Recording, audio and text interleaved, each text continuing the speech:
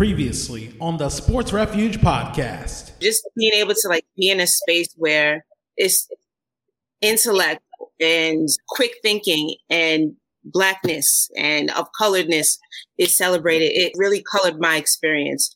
From Delaware, almost live, this is the Sports Refuge podcast. This is the weekly podcast featuring interviews with guests discussing their connection to sports. And now, here's your host, Earl Holland. It's time for the 85th episode of the Sports Refuge, the show where guests share their connection to sports. I'm your host, Earl Holland. When I first met Destiny Morgan Davis, she was part of a core trio of players leading the Wicomico High School softball team to a resurgence in 2014. Since then, Davis went on to play at the college level at Wesley College, where she majored in sports management before ultimately finding opportunities as an intern with the Baltimore Orioles and some opportunities with the Philadelphia Soul of the Arena Football League. While a career in sports management wasn't in the cards, Davis was able to find her passion in doing something she loved, creating art and painting. In this episode, I talk with Davis about her path to Wesley, her interest in sports marketing, and some of the lessons she learned from that experience. We'll also talk about the importance of good mental health, finding her passion for art, and being able to have it displayed, as well as her life-changing move to Florida. And now, my interview with Destiny Morgan Davis. My guest is someone who I had the chance to interview when she was in high school, not for just one story, but two stories. First, of her being a twin, and then also her playing as part of the central core of the Wicomico High School softball team. And it feels like it's been so long ago since it happened. I can't even remember the year. I know it has to be at least the 20 teens. And here to talk about really where her path has been since then, this is Destiny Davis. I really appreciate you being on the show. Thank you so much for taking time out of your busy schedule. How are things going? Things are going great. Just moved to Florida, so everything is sunshine, heat, not many cloudy days, so I can't complain. So everything's been great. You know, it's interesting. We had talked about this a little bit offline about you moving to Florida. I guess for people who may not know the story of why you left the eastern shore of Maryland, you know, so plentiful, as everyone would say, to come to Florida, what led to that decision? And really, what are some of the differences? Was there a culture shock or anything along those lines? So first I was at an at-home job. It was my first at-home job. I thought it was great, like got to work from bed from sometimes and got to do other things, do a little cleaning here and there in the house. But it got to be way too much for me. And we ended up, me and my partner decided, we both met and we both wanted to go to Florida. And he was ready to move. I wasn't happy with my position at my job anymore. And we were just like, let's go. So we headed down to Florida. I got a job at a restaurant here called Left Coast Seafood Company as the front of house manager. And it's been a complete 180 from my previous job. My previous job, they were actually based out of New Mexico, but it was very much work, and not a lot of breaks. It was just a lot of overtime, things that I wasn't happy with. And this job, I have a set schedule and everything. And I'm back in the restaurant industry where I started when I was 15. And it kind of feels like I'm back at home. So that's nice. Culture-wise, we moved to an area that is in the 90% of a white population, where me coming from Salisbury, it was definitely a little weird. This area is more conservative, which I'm a little not used to, but that's something that you go around, and it's kind of like almost like an unspoken thing here where it's like you don't talk politics, you don't talk religion. Everyone's just down in Florida here to have a good time, and it's kind of like you just don't bring those things up, which is something that's different for me because I've always really liked to use my voice for many different platforms. So that's something kind of like almost monitoring the things that I say and just being aware of who I am around. So that's probably the biggest change that has been for me since I've moved to this area of Florida. Quick thing I always just say from someone, depending on what your political stance is, it's always interesting that if you lean a little more left, especially on the Eastern Shore, when you go across the bridge, even for that example, you're considered more of a moderate as opposed to everything else that's a little left of center of the state. But yeah, that always made it interesting because even the most left-leaning person on the Eastern Shore, they come off as more of a moderate there. Yeah, and it's crazy because when I came down here, it's almost like, it's like, you're a snowflake liberal. It's like the complete opposite. It's so crazy just by being in a couple restaurants and just like me going out with my partner and just hanging out and stuff and hearing conversations like on the beach and stuff. And it's just crazy. It's kind of like the approach here is if it's uncomfortable, then we just don't talk about it. Like there's just, and if then somebody does bring it up, it just like everybody gets really hostile. And it like doesn't go well. I mean, there's some like people print things on their big boats here that are, I'm like, that's really wrong. Like, it's definitely different. There are some parts of Salisbury that I see here, but it's definitely more conservative area. One of the first things I wanted to ask you about, because the first way I met you was the story I did about twins, and I did a story about probably 3 or 4 pairs of twins. And interestingly enough, you are fraternal twins, you and your brother Wayne. Who is the oldest out of this two? And I remember asking you this one question. As twins, do you have sort of that ESP link? So I'm actually older. I'm 4 minutes earlier born than him. And it's kind of fun because I'm always like, well, I'm 4 minutes older. So just I have to remind him. That was like a younger thing. But my mom tells me this story. But the only time, because honestly, me and my brother are like complete opposites. He's very much into video games and those types of things. And I'm more into athletic things and art and those things like that. But they said one time we were at the zoo and I was with my mom and my brother was with my grandma, and we weren't in the same area of the zoo and we were trying to meet up. And somehow Wayne knew exactly where to go. Like they didn't call on the phone or nothing. Wayne knew exactly where to go. He like said he could feel where I was. And I was like, Mom, that's crazy. Like, why have you never told me this? Like we could have been testing this out, strengthening this or something. But other than that, I would describe it as just like any other sibling. I see my younger brother just like I see my twin brother. Yeah, I always think of this story that involved the Bee Gees, and 2 of them were twins. And they said that when one was in a train accident, the other could feel it. They knew something was wrong. And I don't know if they're identical twins, but they looked fairly close alike. And it just made me think of that. And it's like, because that's the whole thing. I asked every single pair of twins are like, do you have that ESP? Because sometimes if they're playing on the field, then you know where the other person's going to be, so you can like make a pass or something like that. So that's why I was very curious about the whole ESP thing, because with mother and child and things like that, where it's a very close bond as well. Yeah, exactly. But unfortunately not. I wish we could probably make some really cool TikToks or something and become TikTok famous, but unfortunately not. What were some of your favorite sports growing up? Well, softball was my most favorite one to watch and to play. I liked baseball, but it was just really hard because I'm so used to such a faster pace with softball. So it was definitely harder for me to watch it. But I loved going to the games because just the atmosphere and then like professional games. But then like being younger, when I would go to my brother's little league games and stuff, oh my gosh, all the kids who weren't playing would meet up and we'd get our hot dogs and then we'd go play that game where you throw the tennis ball against the shed and you run and try to tag the shed, whatever game that was. But we loved it. I also loved basketball. I played basketball for a little bit. I can't jump and I shoot the ball like this instead of like this. When I try to shoot it like this, it doesn't really go anywhere. So I stopped playing basketball once I got to high school. And then I really liked soccer because it kept me in shape. That was fun playing the games. And I didn't really appreciate the sport and how elegant and like beautiful it was until I got older and I started watching soccer. I think it was just being young, like not really being able to fully appreciate the talent and the skill that goes behind it, because I only played soccer in high school. I didn't play it like really recreationally in high school, or I didn't play travel soccer or anything. But when I got older, I was like, wow, I can't do this. So like I should probably appreciate this more. But I would definitely say softball was definitely my number one sport and my most favorite. Academics and things like that, were you honor student or anything like that going to Y High? What were some of the things that you did outside the athletic field?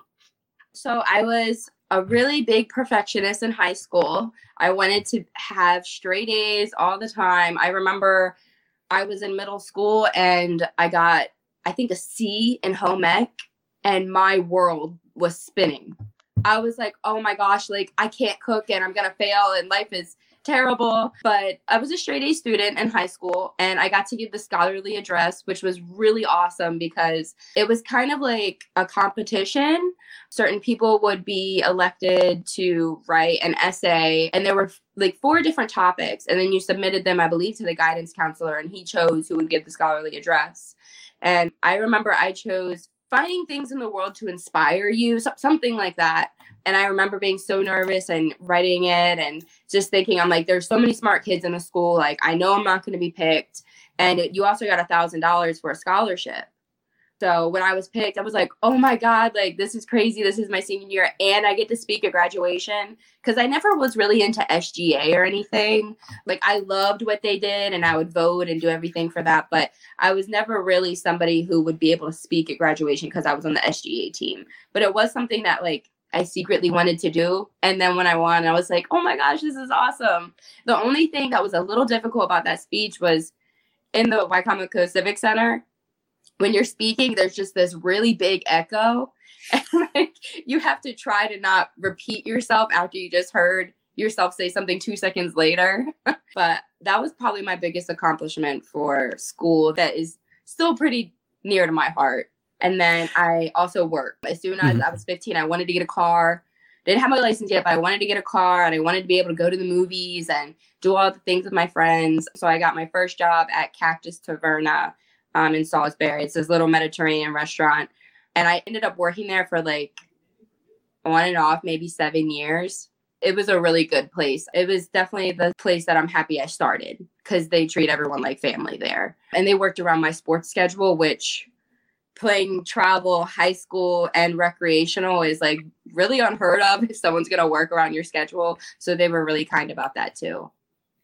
As an athlete playing, you said recreation, travel, and varsity sports, plus trying to be an A student, did you ever worry about burnout down the road? Because I've known a lot of people who are valedictorians, you'd think they would go on to do great things, and there's nothing against some of the people who end up making the decisions later in life, but did you worry about that maybe burning you out down the road? Because I'll honestly admit, I was a bit of an underachiever in high school, sort of bored, but eventually, like college, then that's when the lights turned on, and that's when I was sort of more focused. But well, yeah, and I mean, honestly, that's expected, because when you go to college, you're learning things that you want to learn, you know, like things that are actually like that you're going to use like in every day of your life. I don't really remember the last time I used y equals mx plus b. I hate that I remember it, but well, yeah, that's actually something that I never really thought about. Mental burnout. I never thought that there was going to be a point where I was like, I can't do this, like mentally, like physically I'm okay, but mentally I just can't do this. That's not something that ever crossed my mind. Now with sports, I mean, I was going to the gym and doing workouts and everything, and my arm, like from pitching, like I was always worried about, like I would get the, what's it called? It's tendonitis in your elbow, but they call it something. And it would be so painful sometimes. And I was never a person to be like, I'm hurt, I don't want to play. Like I remember one time when I was little, I got a ball thrown in my face, my lip was busted and everything, and I put a mask on and I went right out and started pitching. So it's never been like something where I've wanted to complain about. But then when I got into college, I also developed chronic lower back pain from pitching. I was being overpitched there. And then I also developed a heart condition. And that is kind of when the breaking point happened for me, where I was physically burnt out. I was mentally burnt out. And it's something that you don't really think about as a kid, because when I was in high school, I was like, oh my gosh, like what happens after you go to college and you get a job and then your life is over? And now I'm 25 and I'm like, whoa, I was such a little kid. Like I didn't need to think that the world was going to end. I didn't need to go that hard on myself. I didn't need to be a perfectionist and do all these things. I mean, it's great that I got straight A's in high school and everything, but I would have still been able to gotten into Wesley, probably with a similar scholarship that I was given.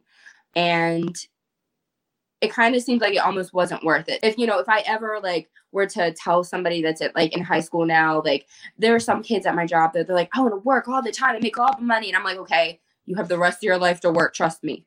Please enjoy being a high school kid. So I do tell some of my employees that. But yeah, it's something that never really crossed my mind when I was younger. And then it kind of all hit me when I was in college. So it's definitely something that people should be taught about in school, especially if they're in sport and academics, because there's so many pressures coming from everybody sometimes, like pressures from your teachers, pressures from your parents, pressures from your peers, you know, because kids are judgy in high school, man. Like they can be hurtful and they can say things that they don't mean, but can really be harmful. So yeah, anytime some kids like, I need to grind and I need to do this, I'm like, just remember to take care of yourself and self-care first too. Yeah, and there's so many things that can branch off that. Like, you can think, sure, there's people who are dedicated. You have your Michael Jordans, your Kobe Bryant, your LeBron James, people who live it, eat, and breathe it. And then you have some people, I always think of this one player who drafted by the Rockets, Royce White. The anxiety was so bad that he needed a particular airplane and things like this and other things like that. And that's a whole different story. And I don't know how bad his anxiety was, because some people say, oh, he might have been milking it, but you never know. It got to the point where his anxiety was so bad and that he felt that the team didn't meet, what he was trying to do, that he just said, I'm fine just not playing. And yeah, and it can go plenty of ways. There's so many different variables when you look at stories of people who were walk-ons who did this and that, and then you got, like I said, the Jordans and the Kobe's and all those things. It can go so many different ways.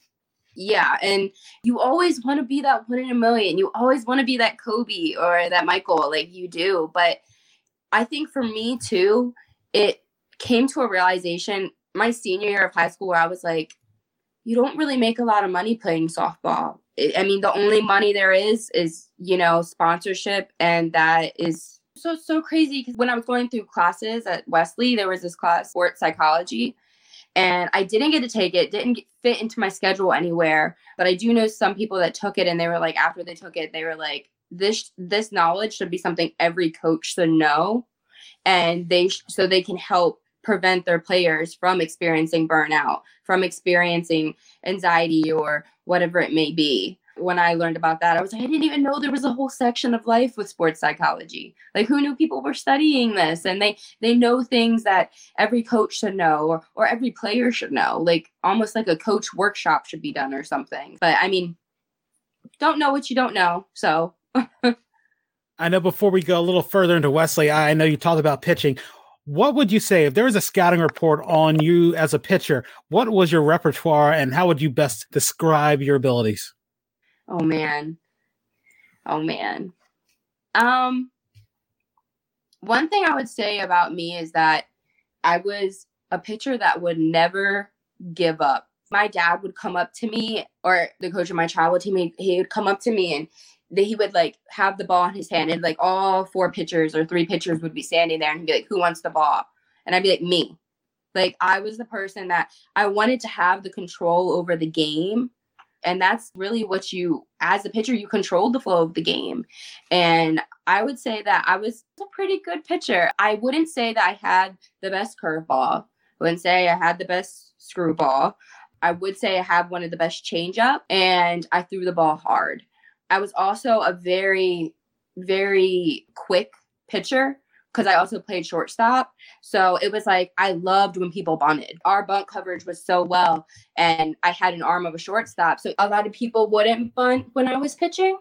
So that was something nice. But yeah, and I think my changeup was really well known about. It was a really great feeling, like coming around and putting all that effort into it and just to push it off your palm, and then either the person would be completely like baffled, or you would just get some crazy swing, like something that was like, oh, reaching out there or something. But I think I was a pretty decent pitcher.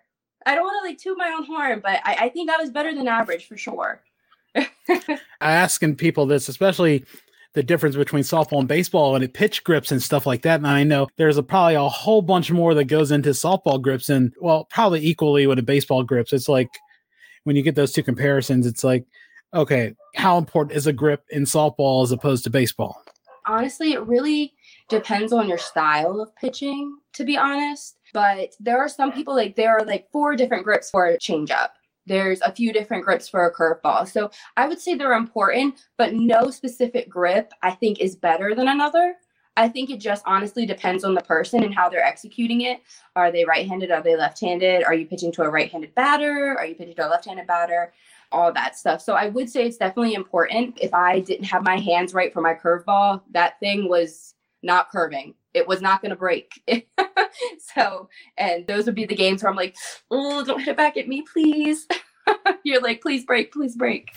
So I'd say, yeah, finding the proper grip for the laces, because the ball is just so big and the ball does get bigger as you get older. But I don't know. I've never really looked into baseball grips or how important they are. So I wouldn't be able to compare the two, but I would say they're definitely important. Getting that right spin that you want on your pitch. So definitely.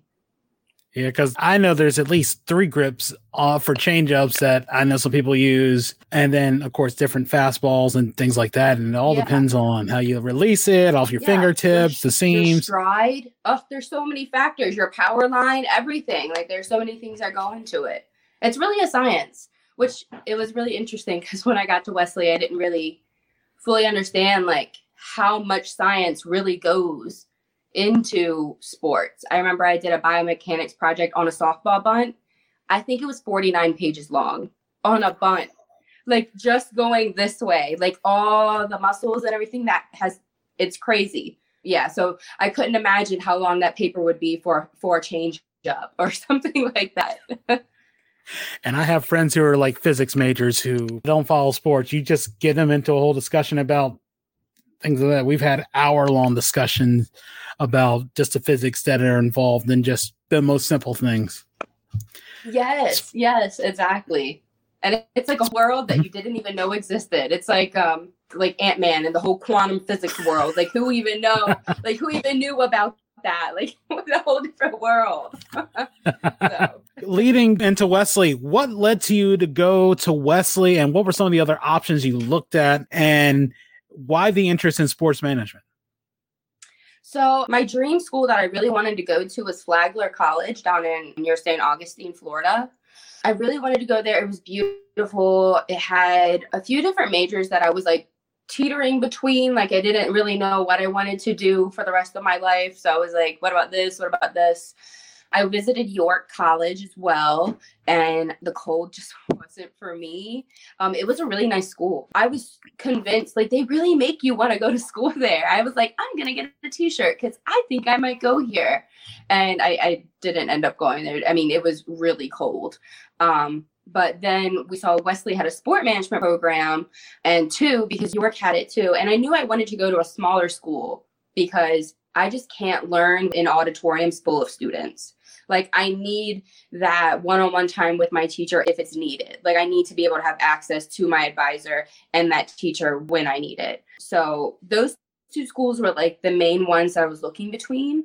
I was actually looking at another school in Charlotte too, but ended up not visiting there. And Wesley was interested in me for soccer at first. So I hadn't even met the softball coach. I hadn't even done anything there yet. So I went to a camp for soccer, and they had a nice sign that said Welcome Destiny and all the really cool things. They took me on tours around the campus and everything. And the girls were super nice. And then I ended up doing a tour with the softball team as well after she came out and looked at me playing travel. And that was really awesome. And they made everything seem really welcoming and really, really, really fun to be around. But I didn't really understand this at the time either. There's not a lot of campus life on Wesley, like not a lot of things going on for students to do in general, except the partying. But that wasn't something that I was thinking about. Like I didn't think about, oh, what am I going to do in my free time when I'm not doing school? Like I was worried about what does my dorm look like? Who is going to be my roommate? And the program, the sport management program. I wasn't really worried about that other stuff because I was like, I'm going to be playing a sport anyways. So I ended up choosing Wesley because I was like, I could play soccer or softball there, whichever one I wanted. And it's only an hour and a half away from home because part of me wanted to go all the way to Florida. But then the other part of me was like, I'm really going to miss my parents. I'm really going to miss my mom. And just having my mom there, like, I know it's a little off topic, but even like my relationship with my mom, like got so much better when I went to school because we were just far enough apart to miss each other, but also be there for each other if needed. So that was like really nice. That was really cool. I mean, I could go home and do my laundry and come back. I could go home for dinner and come back. So it was like nice. I was far enough away that I could still go when it was needed. Going into the sports management major, what was it that intrigued you about it? I love this question because I was so excited. Like when I saw a sport management program, I was like, that's my calling. Like it's the business side of things that I wanted to do incorporated with sports that I love. It was like, That's exactly what I want to do. And I remember writing this essay and they were asking me why sport management. And I remember writing in it, like, I love the fact that at a sporting event, everybody's coming together. Everyone forgets about the differences between all of us. And we all come together to watch this game and to cheer on like random strangers next to us, like cheering on for the Orioles, and everyone's happy. And I was like, I want to do that. I want to be in the business of bringing people together for things that people love, and that I can find something common between strangers and they're happy with it. Like, there's really never any issues. I mean, opposing team, but like the rivalry stuff, everybody loves that too. So it was really like just about bringing people together, and how sports played such a big role in my life, because I really don't know what I would have done if it wasn't for softball. It provided so much structure for my life, and so helped me become really the person I am today. What was your favorite class in the major? That's a good question. Probably my most favorite one that was so interesting because like it was so new to me, and I never really learned anything about it, was actually, this is gonna sound crazy, but anatomy and physiology. I loved learning everything about the body. And I didn't realize that when I was going into this program, it was actually really science-based as well. It was in the kinesiology department. Like, it's not in the business department, it's in the kinesiology department. So I had to take biomechanics, exercise physiology, and I definitely liked those labs and I liked those classes because it was teaching me how to live a healthy lifestyle. It was teaching me about nutrition and how important it is to stretch and how important it is to prevent osteoporosis, and just anything that you realize, like, you're after taking all of those classes, just as like a combined, like, I learned that like my body is a temple and you need to treat it as such, because your body runs for you, it breathes for you, it digests food for you. I think about, like, the least I could do is, feed it some protein and veggies most of the time, So I would say probably anatomy and physiology, but right after that, probably sport management was my most favorite one. Being able to do internships, I know that I remember a while ago you had the opportunity to intern with the Baltimore Orioles. What was that experience like, and what was the biggest lesson you took from that? So my internships, I first applied for one that was actually all the way out in Missouri. And I had applied for the Baltimore Orioles internship a while ago, and they had accepted me. And I was like, I really want to go somewhere, like, just for the next few months and like really have fun with this internship, because it was my senior internship. So it was connected with a thesis as well. So I knew I was going to have to do a big project. And I was like, that would be really cool if I could like Zoom in and do my presentation that way instead of having to actually present it at the school. But it ended up not being what I wanted. So I actually emailed the people like 2 months after they had already accepted me. And they're like, yeah, we still have a position open and you can come on in. And I was working for the corporate partnership marketing team. So basically any partnership, I'm talking the signs on the field, the little tents up in Camden Yards, the signs between games, what's run between each inning, between each pitch, like down to all of that marketing. Our job was to help foster those relationships and create new relationships so we can get more sponsorship money for the Orioles. And in turn, it was actually really cool because they would have a couple night where they would bring all the sponsorship, like all the partners, and they would actually have a huge gala, and all the Orioles players were there, and you got to chat with the players. And I was the intern, so I was just going around taking photos, but it was still really cool all being in the same room as everyone. Like, I remember one time I walked in the hallway and Adam Jones just casually passed me, and I was like, he's like breathing right next to me. Like, this is crazy. So that was really cool. Chris Davis wasn't there. His wife was giving birth. He ended up, I think it was twins, right? He had I believe so. And that was and he didn't get to be there. I was like, dang it. But it was really interesting. I learned a lot, and I actually learned more than I thought I was going to, because I ended up turning it into a really good thesis about why millennials aren't attending baseball games as often as older generations and everything. Like, trying to figure out, and my task was basically trying to figure out the partnerships that were needed to have to bring those millennials in. And it ended up being a really great presentation, and I learned a lot, and they really enjoyed it. They actually took my stuff and they looked into it, and we're fostering relationships with certain people. Like, I know Wawa was a really big partnership that like they didn't have. I don't know if they have it right now or not, but that was one that was like, millennials love Wawa. Like, they will come if they get free hoagies. So like, we need to be giving out free hoagies or something. Just stuff like that. So I learned a lot from it, and I met some really, really nice people, some really good friends that I talk to here and there still. And it was really fun. It was a really good time. I wouldn't change it. I wouldn't do any other internship over that one. My prior internships for Wycomico County, though, I loved those too. That was like living the dream. I know raking fields and organizing and getting things ready for the USSSA tournament doesn't sound like a lot of fun, but I was living the dream. I loved it every second of those internships too. So I've been really lucky. I haven't had like an internship where you're kind of like the scut and you just get coffee or something. I've never had an internship like that. So I think I was really blessed with the ones that I did get. And very interesting. Just think about it. A lot of people don't get that opportunity to be a little more hands-on with their internships here. Either some people are just doing the grunt work. They're not actually doing anything. And I know a few people who intern. And again, I don't like hijacking it and talking about myself, but my internship in college, I did it at Channel 4 in Washington. And they had you charting games. They had you interning. You had interviewing people. You got lucky. I always tell people my first intern assignment was an Allen Iverson softball game. I interviewed Allen Iverson. I interviewed LeBron James. It was summer 2004. So that was the first one. And then my second interview was Dave Bautista from Guardians of the Galaxy. And I interviewed him when he was still wrestling. So you never know. You never know. Cool. I always felt bad. Like, man, I missed doing the Redskins training camp. I had friends who went to UMES who also did. And like, nah, I'm good. Sitting out there from 6 to 11 doing stopwatches. I'm glad I only did my 5 weeks, but. Right. That's funny.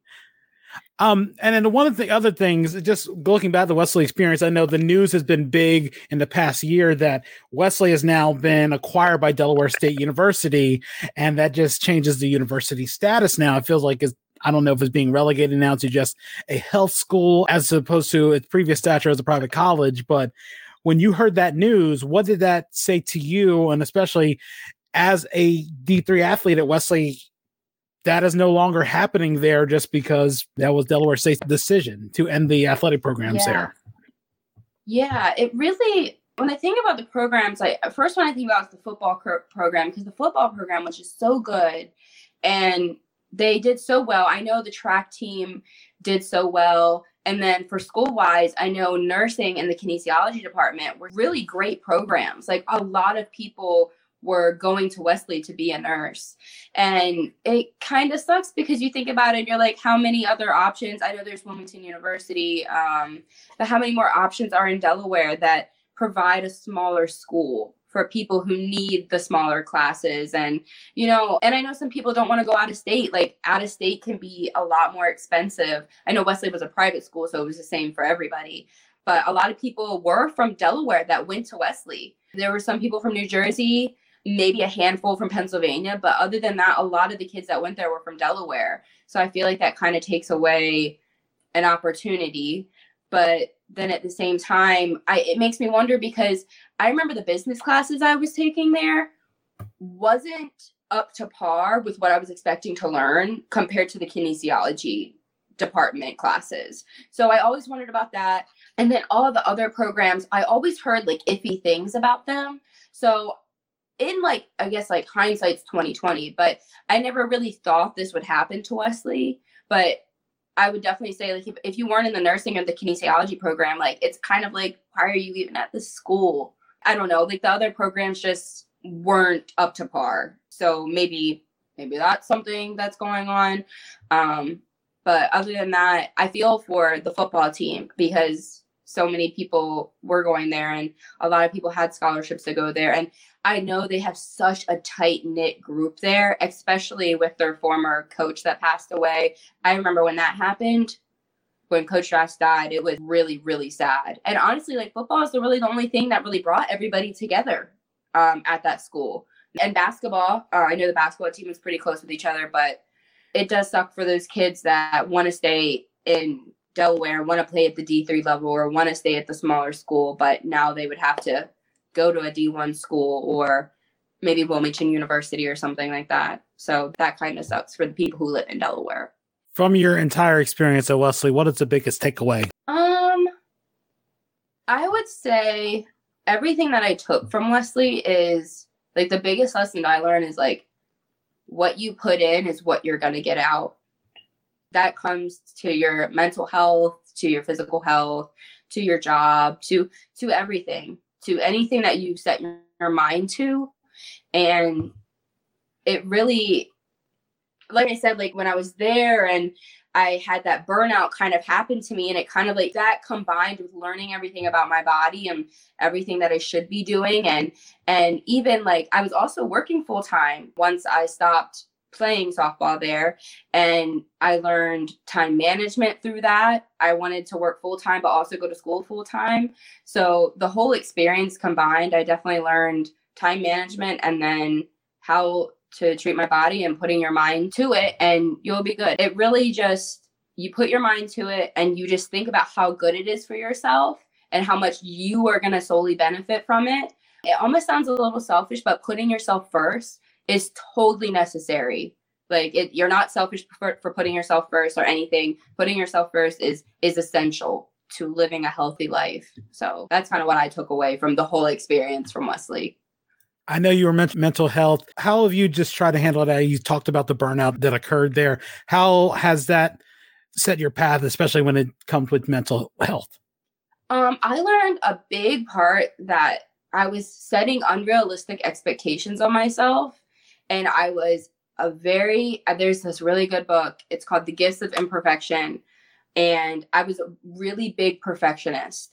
And that also led to my burnout as well, because you're just pushing yourself so much and to your breaking point, because you will do anything to be perfect, have the perfect grades, have the perfect pitch, have the perfect batting average and all that. And that's kind of how I think I did so well, because there's a line between like setting like realistic expectations and expecting things out of yourself.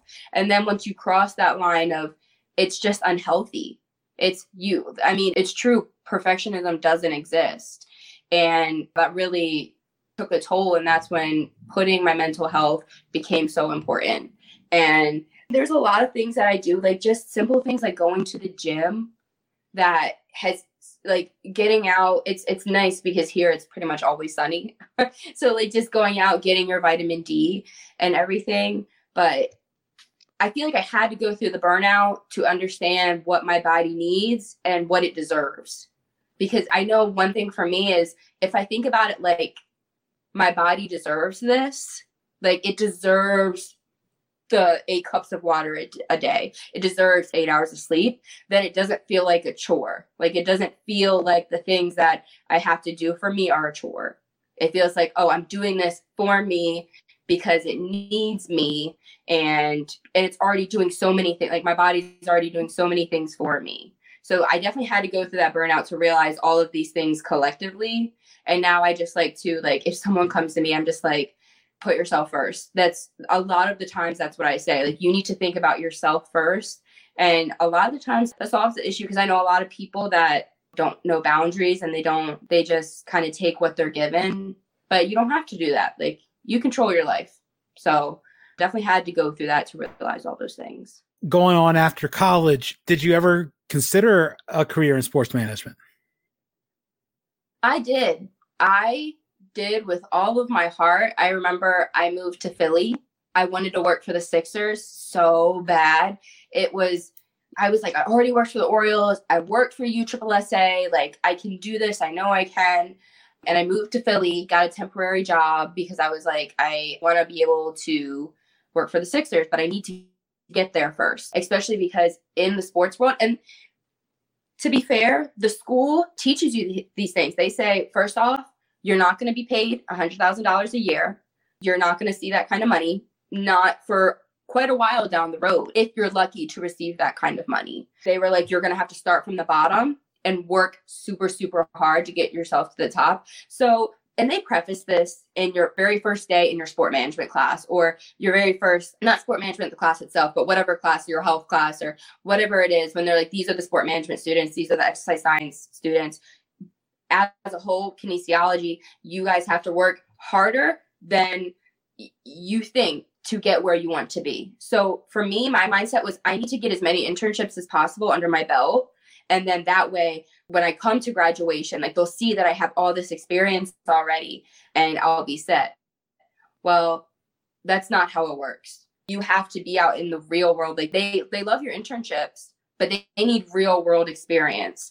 So I remember going and applying for a job. It was just a sales associate job. They offered like $8 an hour and my rent in Philly was $1,200 a month. And I was like, I don't know, how am I supposed to do this? Like, how is this going to work? So I was like, I could work full time for them, serve on the side, and just work my life away until I get into a bigger position there. But the thing is, a lot of sporting positions, you start out in sales. And I don't like sales. I don't like changing someone's mind to be like, you need to get this, or, you know what I'm saying? Like, I like the event part. I like bringing everyone together. I like managing the event, managing the sponsorships. And I saw a few jobs that weren't sales positions. And I applied for those and they reached out to me and they're like, we see your experience, but you need to start as a ticket salesperson. And I was just like, I just can't do that. Can you work with me and help me? Like, I want this job. And they never got back to me. So I ended up actually doing free work for Philadelphia Soul, the arena football team. They are awesome. I didn't realize how good they were. Like, they like win every year or something.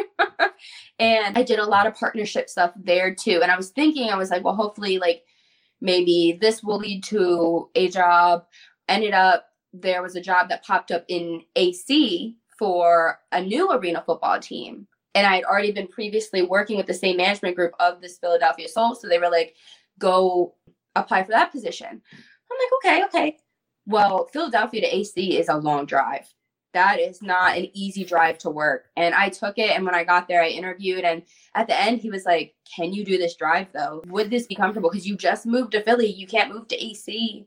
You can't get out of your lease. So I ended up not taking the position there because the drive was just not it. I ended up coming home because I was discouraged. It was hard entering. It's really hard getting into that world. But I will say I had two friends that went to be ticket sales for the Sixers. One girl now works for the New York Rangers, loves it there. And the other girl, she continues to work for the Sixers. She's moved up and she's being paid more. But both of them lived in that area.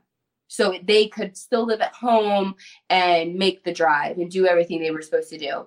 But for me, I was like, I've already worked at Wicomico County Rexham Park. I could work at the Shorebirds, but I decided to just take a different change. I was like, I was really discouraged by it. So I ended up going into events and then ended up in sporting events again for a housing company, which was super cool. They do all the housing for US rowing and US lacrosse, really cool things. They do it for Ballparks of America, a lot of youth organizations, which was really cool. But yeah, so I definitely took an interest in being in the sport management world. It just wasn't the right fit for me anymore. Mm-hmm. Do you do any recreational activities since college? How do you stay in shape? I like to go to the gym. It was really nice going to school for sport management and kinesiology because I learned all the workouts and everything that I needed to do to get where I wanted to be. So I definitely enjoy going to the gym. I actually just got a new membership down here. I used to go to Pure Fitness in Salisbury, very busy place, very large gym though, but I got Planet Fitness down here. Awesome. They have tanning, they have hydro massaging, chair massaging, light therapy. So they have a lot of cool things there. So it kind of like, it motivated me even more. I'm like, I really need, because moving, I wasn't able to be in the gym until I got this membership again. But I like to do that. Once I like meet some friends, I'm hoping I can find some kickball leagues, or like, I'm not really good at beach volleyball, but I love beach volleyball. So I'm like wondering maybe if I'll find some people for that. But I'm terrible at slow pitch softball, so that just isn't And I think I'm too old for fast pitch now. So I kind of left softball in the back and decided to focus on other sports that I haven't played in a while. What's your personal best, I guess, lifting? Because I assume some people go by, okay, how much can he lift? Well, okay. So my most proud personal record, and it's not a squat, it's not a deadlift, but it's a Bulgarian split squat. And there was at one point where I can hold 235 pounds. So set of 35-pound weights in my hand and be able to do the Bulgarian split squat. It's basically where you put the one foot on the bench and then the other and in front of you. And it just engages your hamstrings and your quads, and it burns so bad, but it's so good. It's such a good exercise.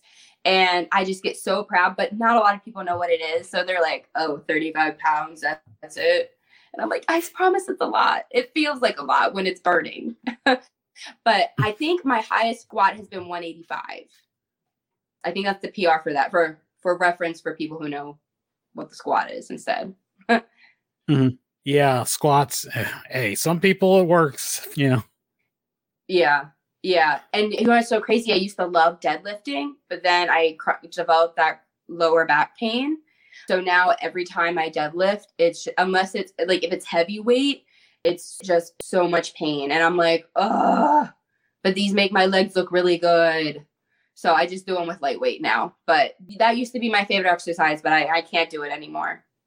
One thing that we've seen you do presently or most recently is getting into painting and art. How did you find that path and what led to that? So when I was little, my grandma she was the biggest artist. She would crochet and knit and sew. She would paint. I remember we would sit down and we would make bookmarkers of Disney characters, and then she'd like laminate them for me. So I'd have like 400 bookmarkers. Like, I don't know who needs that many, but, and then quarantine hit and my house was in the middle of a renovation, and I was actually living with my cousin at the time. And we were sitting there and we're like, what the heck do we do? We can't watch Gossip Girl anymore. Like, I can't watch Vampire Diaries anymore. Like, I can't watch anything. We need to figure out what we want to do. So we came up with all these goals and we started to crochet. And then I started to become super serious about painting. When I had moved back from Philly, I had started dabbing in it just because I was like, I started drawing. It started out drawing. And then I found some old paint and I was like, I went to the Dollar Tree, got a few more things to paint, got some of those little canvases. And then I started just seeing if I could paint with taking a painting. I don't know if you've ever been on Pinterest, but you go on something and then if they show you a painting and then everybody comments the painting where they tried to paint it to. So I was kind of doing that for a little bit, but then I was like, I really, really enjoy this. So I started making gifts for everybody and they really liked them. I started giving Christmas presents as these, and then quarantine hit and I was like, I want to make a collection. And my friend, Morgan, her mom has a friend, and in Chincoteague, they have their own little art gallery. And I asked her, I was like, hey, can I get in on this? I don't know what I'm doing, but I want to do it. And she was like, yeah, of course. And I was like, and then in 2 weeks or was it 3 weeks or something like that, I had to have at least 10 paintings done. And I was like, oh my gosh, I don't know what I just signed up for. How did I do this? And I kid you not, every second that I was not working from home, I was in my room painting, drawing, just trying to get everything done for that show. And then after that show, people started asking me for paintings. And I was like, I mean, if you guys think I'm that good, I can attempt to paint something for you. Yeah, sure. And then it was just a snowball effect, and it was so many other people. And I was like, oh my gosh. And I just fell right into it. I was like, I didn't know that after. And it was so crazy because the things that I painted, to begin with, it was really hard for me to consider it art. I was like, this isn't it just doesn't look like what you think art is in the galleries. But then I've learned art is art. Art is anything that you make it to be, anything you want it to be. And the freedom in that, especially recently for me, has just been amazing. I slowly went from, I remember painting my first collection being like, I'm never drawing a hand and I'm never doing a face. And then all of a sudden I did this whole like line of portraits, and now I'm doing like all of these hands, and I'm like, this is crazy. And it's so nice. Like kind of, I really like this question because it made me just realize, like really look back and like see the progress I've made as an artist and like how it's become more, I mean, it's my passion, but it's become like something that I can make money off of and profit off of, which is great. But there's also like, now there's a part of me that I was doing so many commissions for so long that now I'm at the stage where it's like, I want to do art for me right now. Like, I just want to focus on me. And if somebody likes what I make, that's awesome. I'll get a print for you. That's awesome. Because I also dabbled into digital art. I made the investment and got a very expensive tablet. But honestly, I tell everybody, I'm like, if you're an artist, if your mom's an artist, if anyone's an artist and they don't have a tablet, get them a tablet. Because I can paint in bed. I can paint while I'm watching TV. Like, I don't have to go to my studio and sit down for 4 hours and like paint. And there are times where I definitely want to do that. I prefer that over it. But just being able to watch the new episode of Loki and paint away is my dream. It's so convenient. I love it. So it's been very good for me. I would say very good for me. My art has been. I was going to ask, how long does it normally take you to do one?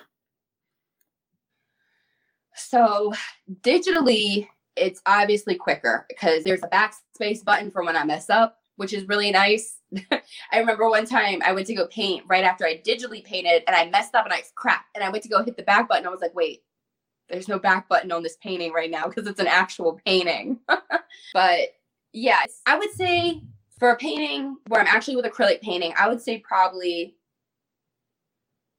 like the one that you posted of King Von that I did for this group, that probably took 7 to 8 hours. But that was also because that was my first painting that I'd done that much detail on. Paintings that I did for my collection, probably between 4 and 6. But I promise, I sit down and I paint and I look up and 2 hours have gone by. And I'm like, oh my gosh, how did that happen? Like, what went on? And before you know it, your back hurts because you're sitting there too long and you're like, oh, it's like 7 o'clock and I started at, I don't know, 1.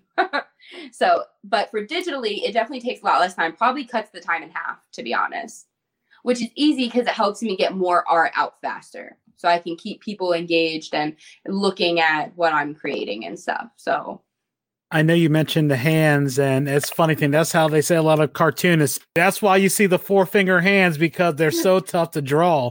And now you said doing the hands. Yeah, it's understandable because sometimes you can get the hand and then the weird thing that's put the pinky, or other times you have to try to do the contrast between these 3 fingers right here.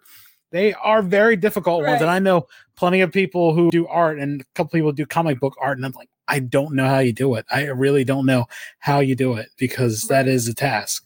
It is. And it's so funny because my cousin, she was helping a lot with my collection. Just because, in the beginning, you're not as confident. So it's like you need someone there being like, girl, that looks so good. I can't wait to hang that up. I remember one time she like looked at one of my hands and it was like on the girl's head. And she was like, well, it kind of looks like a tentacle, Destiny. And I'm like, a tentacle? Really? You had to use the word tentacle. Like, now I can't unsee this. Now I have to learn how to draw hands because I'm just using Squidward's tentacles now. Like, just call it manga and you're good to go. Right. The tentacles, you can call it manga. So we've been talking about your art. And another thing I wanted to say, of course, when you're talking about art, how you're not sure how it's supposed to look. And I always see art is like humor. It's subjective. It's in the eye of the beholder. Somebody might think one comedian is funny, and then some think that same comedian is not funny at all. But you can go a drastic different route where we can go off on a whole tangent about comedians and like, oh, I think this guy's funny. I don't think this guy's funny. Or just like artists had their periods. This comedian was funny back then, but not funny now. Or they weren't funny back then and they just got better as it went along. Right. And it's hard because when you do realism, like back to like the perfectionist in me, because that's really what I was doing for a while. Like I was like, I just want to do realism. That's what I feel comfortable with. That way I know when my painting comes out, what it's actually supposed to look like. But then I was like putting all these pressures on me to be perfect and make sure I do it exactly how it's supposed to be done, that I was like, oh, this is terrible. Now it's like, now I feel like I'm in school again, where I'm like putting all these pressures on me. And then I was like, you know what? I'm going to join an artist group on Facebook, see what happens. Maybe people are feeling the same way I'm feeling. And I joined all these groups on Facebook, and like all these other artists are like, I go through the same thing, like been there, done that. There are some things that I don't even say out loud because I'm like, that might be dumb. But then someone posts it on my art Facebook group, and I'm like, I was thinking that too. So like, it's so nice that like I've joined those groups because they've definitely helped me realize that no matter what, at the end of the day, like whatever you make and you're satisfied with, like that's art.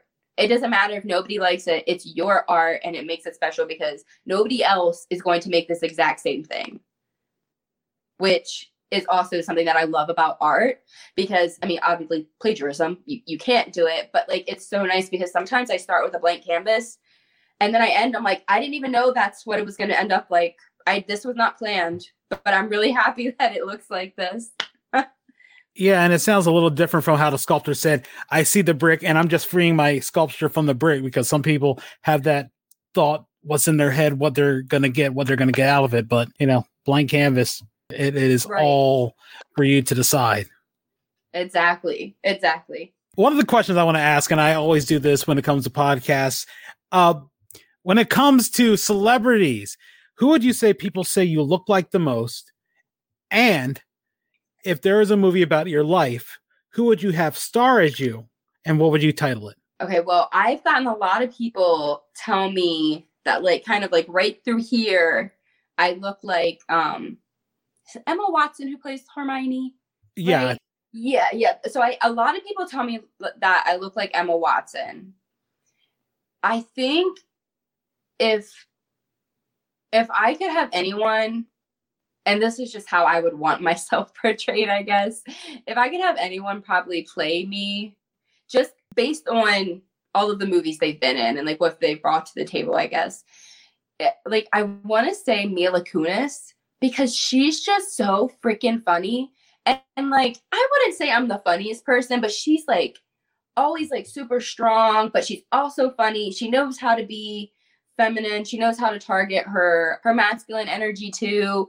So I don't know, like if I wanted, I mean, and she's beautiful. There's that too. There's like always that plus. But like, so I think if I would choose anybody, I think I would feel like I would combine her with Emma Stone, because Emma Stone has that kind of dryness, like almost sarcasm, but the dryness to her, it's like I could like combine those. And I think that's those two. I would combine them, and that's who would star as me, because it's really funny that a lot of people laugh at a lot of things around me, and I don't always laugh at them. Like my cousin will be crying laughing, and I'm just like, yeah. And she's like, you just have no sense of humor. I'm like, I think it's just, I hate it. I have a really dry sense of humor, and I hate it so much. But like, that's kind of how Emma Stone is. So I'm like, that's kind of where that's coming from. But I wish I could laugh at everything like she does. I really do. You mentioned Emma Stone and you were talking about sarcasm. Somebody I thought about, and you know, I always say this, like certain things are like a dollar store version or a poor man's version of this. I just thought about I hate saying the bargain basement version of Emma Stone is like Jane Levy. I don't know if you watched Zoe's Extraordinary Playlist or Suburgatory. She reminds me of Emma Stone, but a drier sense of humor. Yeah. Like down to the red hair and everything. Oh, down to the red hair and everything. Yeah. I'm gonna have to Google that because I have not seen either of those. Yeah. Because like she played the super dry sense of humor in Suburgatory. But yeah, that was like, that was years ago. I was still living in Salisbury. So that's like 2013. But the Zoe's Extraordinary Playlist that just got canceled. But yeah, you can see she fairly, you know, it's like getting something off Wish you instead of getting something off Amazon. Yep. I can see that now. Oh my gosh. I might be more like her then now that I think about it. Maybe I'm just the Big Lots version of of Emma Stone. Oh, so what we were talking about, who would star in a movie in your life, what would you title the movie? Oh man, what would I name it? I would probably name it something along like when I think about myself in the movie, I really think about the title of being A Hot Mess. Like, that's what I think about, unfortunately. But I feel like it should be more artsy or something.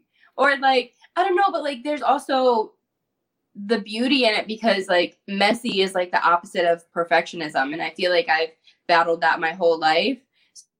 So I feel like now that I'm thinking of myself as a messy, like a hot mess person, I'm kind of like almost a little proud of it because I'm like, I've been the opposite of this.